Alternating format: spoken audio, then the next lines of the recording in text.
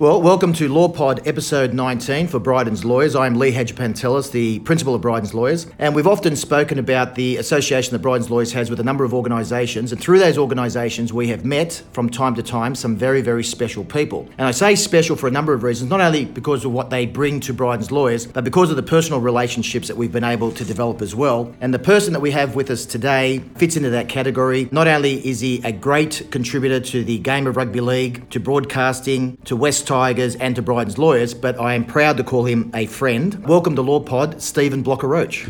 Lee, how are you, mate? Am I in trouble? That sounded like a great introduction, that one.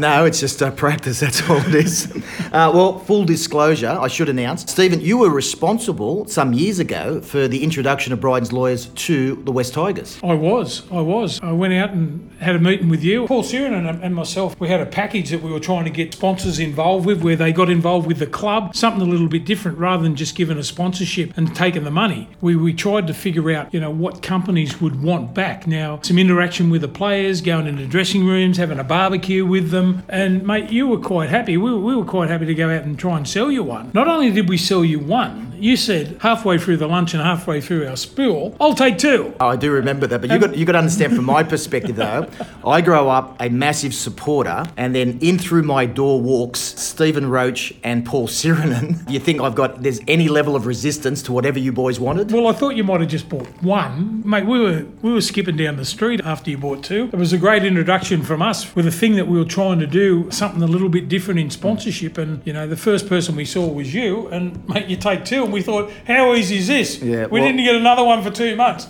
No, well, it went from there, of course. We started there and we moved into, I think we dipped our toe in with sponsorship on the sternum and the goalpost and the like, and eventually we ended up as the major sponsor in the front of the jumper, and now I'm the chairman, so I've got you to blame for all of this. Yeah, thanks, mate. I'll take the blame too, mate. We're happy to have you. Don't worry about that. Not only putting in as a sponsor and a major sponsor, and with New South Wales Rugby League too, I might add, but being the chairman now, I've got direct line. I've got like a bat phone straight to you. You do. Well, in fact, you and I spoke last night about some proposal about introducing a new level of sponsorship for businesses with the West Tigers, and we'll talk about that a little bit later. But these are the sorts of things that impresses me most about you, that you can readily identify what people want and what attracts them to the game and what's good for the game as well, whether it be games in the country, business sponsorships or the like. Have you always been that way inclined? I must have too much time on my hands, Lee. Perhaps. That's that cracking sound that you can hear at the moment, that grinding sound. That's my brain working. Okay. No, I suppose, I want what's the best for the game and what's the best for sponsors who put their money into the game. I mean, as I said a little bit earlier, gone are the days where people just give you money and you put your name on the jersey and that's it. I think the big thing is to listen. My way of sales too, when I go and talk to people now, is I find out what they want. If we were to do a deal, what sort of things would you want from the sponsorship point of view? Then I work back from there. So I figure that's the way to work, because if you can solve a problem or get a solution or do something that they want to do, the actual sponsor, then I reckon you're more chance of signing them up. Look, I agree, because there's two elements to any sponsorship, of course. Firstly, there's that personal component where you're involved in the club, you're meeting players, past players and the like. All those money can't buy experiences, which are great. But there is also the commercial reality that if you're going to be sinking a large sum of money into a club, there's got to be some return as well. And that's through, brand exposure and the like. And as I say, my dealings with you have been remarkable in that you really identify what sponsors need and what sponsors look for. And I think you're the perfect person to be opening doors between businesses and the West Tigers. Yeah, thanks, mate. And as you know, my love is the Tigers, mate. Whether it's the West Tigers or the Balmain Tigers, because of my position in doing the footy and commentating and all that, I don't shy away from telling everyone that I'm a West Tigers supporter. So I don't sort of shy away from that, and if they say that that's bias or whatever, it doesn't really worry me, All right, well, very glad to hear that. Now, your football career is well known, and I don't want to go over that again. What I'm really interested in is the life of Stephen Blocker-Roach today. You're doing back on Fox this year? Back on Fox, signed another 2-year deal, so I was happy about that. I suppose with my style of commentary, and I learned a long time ago, Ray Hadley, I did the radio for 15 years doing the co-commentary, and I learned, it's funny how you pick things up. I don't know whether this will interest anyone listening to it, but it interests me. When I was a kid, I'd listen to whole albums of Queen and Bat Out of Hell, but I knew I could pick up the sound of knowing those songs, if you understand what I mean. I had an ear for it, so that really helped for when I was doing the commentary. I could actually pick up what they were talking about, the ups and downs of a try being scored or some excitement in a voice or whatever it is. So I'll give you an example. There's nothing worse than listening to some commentary and the commentator is calling the try and he's up, mate, that's a great try to the tie, whatever. than someone coming in and going, the ball was virtually on the halfway line. But you've got to be up with them. So for me, the sound, it's not actually the words, it's the sound of the pitch of the excitement. What you say is exactly right. I think to put that into perspective, what you should do is watch a game without sound and see how much you enjoy that. Exactly. And then watch the same game with the commentary, people like you and Dan Ganane, Ray Warren, that really invest in the game itself, and watch the difference in terms of your personal enjoyment, listening to people promote the game whilst commentating. Yeah, and having the ability to, mate, always wrap someone, and if you're wrong, saying that you were wrong about a certain player or a certain set play, or, we're all human and we make mistakes. I've found if you can be upfront and honest, and, even when you're dealing with, your contract, or you're dealing with businesses or whatever, you look people in the eye and you talk to them. I think that's a long way. And if you have a go and you turn up, and I never say I can do something if I can't do it. No, I agree. As I was growing up, my mother would often say, if you've got nothing nice to say, don't say anything. Does that apply to commentary as well? Not really. Sometimes, we, like everyone else, get a bit frustrated too. As long as you don't go too overboard, if someone makes a glaring mistake, or, a coach might leave a certain player off for a long period of time, and we're saying, mate, you need to get this bloke back out there because this is what he was doing when he was out there. You've left him off too long, or I don't know. Is that criticism, or is that just, watching the game and giving your sort of spin on what's happening? No, that's fair enough. Some of the great commentators, of course, are the former players. Yourself, Peter Sterling, Andrew Johns. But there are some great commentators who weren't players. For me, the great blend is between the two. Yeah. Those who call the game and the expert commentary from former players. You know what I've noticed about the blokes who aren't former players that are actually commentators? Their love is actually the commentary. Like, they can call rugby league, they can call the swimming. We see with Ray Warren and all those sort of guys. Andrew Voss, they can call the cricket if they have to. What happens is, you and I as fans, we see two teams playing and on a ground, and we actually watch and we enjoy. These guys, because they haven't played, the amount of preparation that they do is unbelievable. Getting themselves up with stats. Little quirky things I think you'll notice in the commentary when Fox do it, and Andrew Voss and all those guys, they'll have quirky little points about certain players that, where they come from, what they've done, how many tries they've scored. On that side, they're doing fill within the 80 minutes of, they're commentating, but they're actually making statements on true fact that what's happened to players, rather than commenting on what's happening in the game. But if you sit back and you sit in the box sometimes and you listen to these guys, mate, they're fantastic. They're world class. Honestly, world class. I agree. You and I have spoken. I've heard you speak elsewhere as well about challenges to the game, and one of those challenges is AFL, which is infiltrating into traditional rugby league heartland. And in fact, even in the southwest of Sydney, you can drive around and see council parks with AFL goalposts. So they've been very clever. What challenges do you see the game facing? Is it AFL? Is it the expansion and growth of the game into other areas, or what should we be looking at? Well, I think what we should be looking at, and you made the perfect point there, out here in the West, that, everywhere you look now, there's AFL posts. I mean, that, when I was a kid growing up, you played rugby league and cricket, that was it. And you're right, they're smart, but they've gone about their business without any fanfare. They've just gone about it and done it. They haven't made any big noise about it. I think one of the big things we've got to do is to win back a lot of areas that were predominantly rugby league. I think we've lost a little bit of, playing the game in, the schoolboy level and the club, junior club level. And I think we need to figure out a few ways to hit back. Does the game need to grow and expand into other areas? Like, do we need a second team in Brisbane? Do we need a team in Perth? I would personally have another team in Brisbane.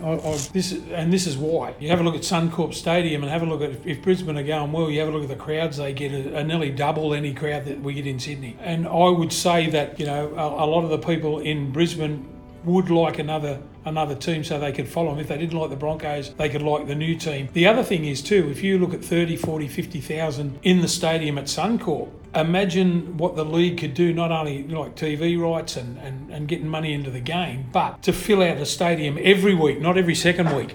So I reckon they've got to look at where the game is strong and where the game is already, got many people playing it. So the opportunity for another team in Brisbane, I would try there, and I put them playing out of Suncorp Stadium so we'd fill it every week. Look, I agree. I think the game does need to grow, but having said that, you can never lose sight of your own backyard, and that's the philosophy with Bryden's Lawyers. Even though Bryden's Lawyers has grown extensively throughout New South Wales, we have been predominantly a southwest Sydney law firm, so we never forget where we came from and where we started. And with rugby league, it's traditionally a tribal game. You know, when they had the foundation clubs, you can't lose that. That's the essence of the game, I think. Yeah, I was saddened when Balmain were left out of the competition and the West Tigers had joined. But what I see there is great opportunity. I look at the area of Leichhardt and Ryde and Balmain and all that, and then I look at the distance from there to Campbelltown. I mean, you know, I'll say we should have the biggest nursery of rugby league in the competition.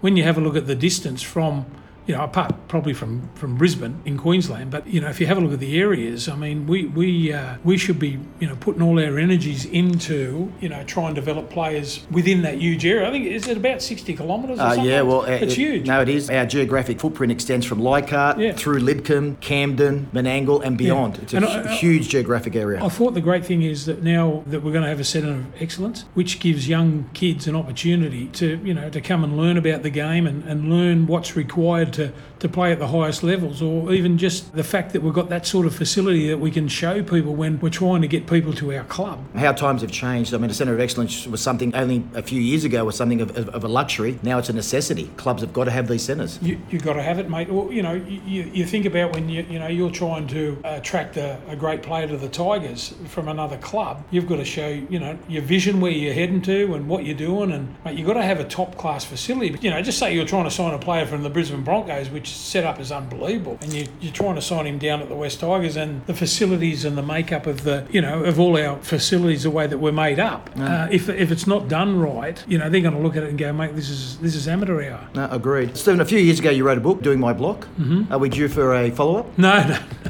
Won't be happening? Mate, I was surprised anyone would want to know about what happened in my career anyway. No, I understand it made the New York Times bestseller list. I wish it did. I probably wouldn't be sitting here now, mate, if it made the bestseller. All right, well, it sounds to me like your life's very full. Now, we'll get through this year, of course, while you're commentating on Fox. Yeah. We'll celebrate a West Tigers premiership win at the end of the year. Oh, fingers crossed. And then you're off on a kangaroo tour. I am. The first one for how many years? Since 1994. Well overdue. You know, Lee, I was lucky enough to go on 2 kangaroo tours, and we used to play all the club side. We get off the plane on Thursday, play Wigan on Saturday. There'd be 40,000 people at a club game. Mate, it was the greatest time of our lives. Things have changed now because, you know, player safety and all that sort of stuff. But we're taking a tour away for 3 test matches. We're looking forward to that, and we're not going to hang around in England. We're going to take off to San Sebastian, and we're going to go over to France, and we're going to have all sorts of fun. We're looking forward to that. My best mate, Big Paul Sirenen, he's actually taken the other bus. We're having a competition at the moment who can fill the bus. It's 12-2 at the moment, Lee. I'm leading. Oh, well, I don't think it's going to be a problem. And that's through Gulliver's Travels. We'll give them a bit of a plug. Yeah, good as well. people. Yeah. Ken Gavenor, he's a tremendous bloke. He just rang us and said, mate,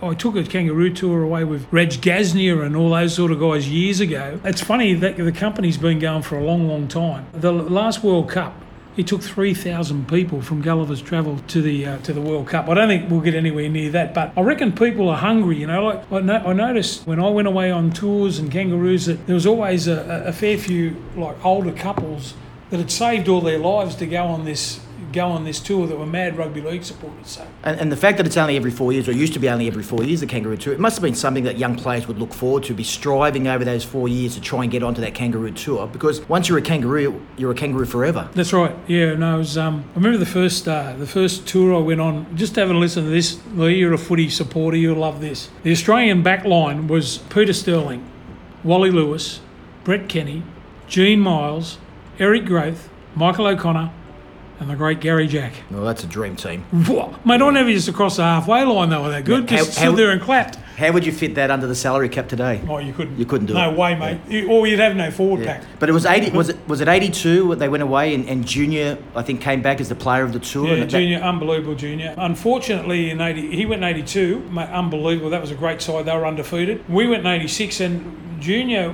was actually picked in the side, and he'd done his knee.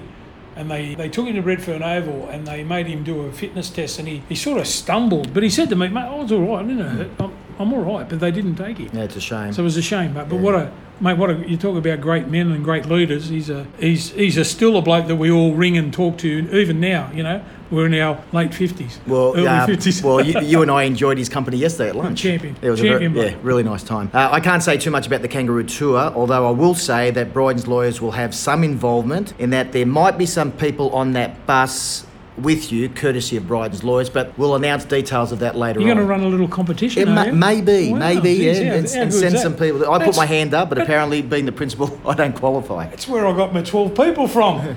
Bryden's. It could be. All right, well, look, you sound incredibly happy. Now, from a personal perspective, your son, Liam, whom we both know very well, works for me. He does. Recently promoted. I know. Happy. He's loving it. He's loving it. Well, with a baby on the way. Well, I was just about to ask. Wow. Grandchild number 1 in a few weeks. Yes. How do you feel about that? Oh, I can't wait. A little girl, too. Imagine a little girl in the Roach clan. My golly, she's going to be spoiled. And my wife, Kathy, the little baby won't have to buy any clothes until it's 18 to be able to make its own decisions. Oh, fair enough. Yeah. Oh, well done. She's bought outfits for every second. And as you said, you're hoping desperately that the child takes after its mother. Well, I'd love the child to have its mother's looks because, you know, with Liam, mate. No, he's a good-looking boy. Well, Liam. You know, he is a good-looking boy. You ask him, he'll tell you. Yeah.